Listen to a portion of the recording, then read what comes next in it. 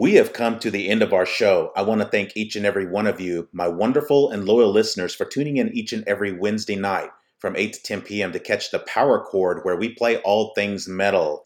I'd also like to extend my condolences to the JT Goombay family as you mourn the loss of JT, and a lot of us knew him personally and we thought so much of him.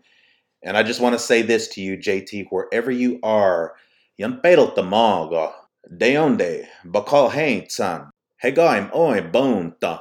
Happy to have gotten to know you some, and as you transition into the next world, we will see you there someday.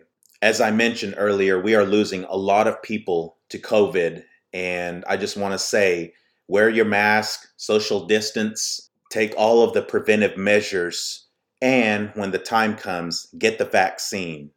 We waited this long for it.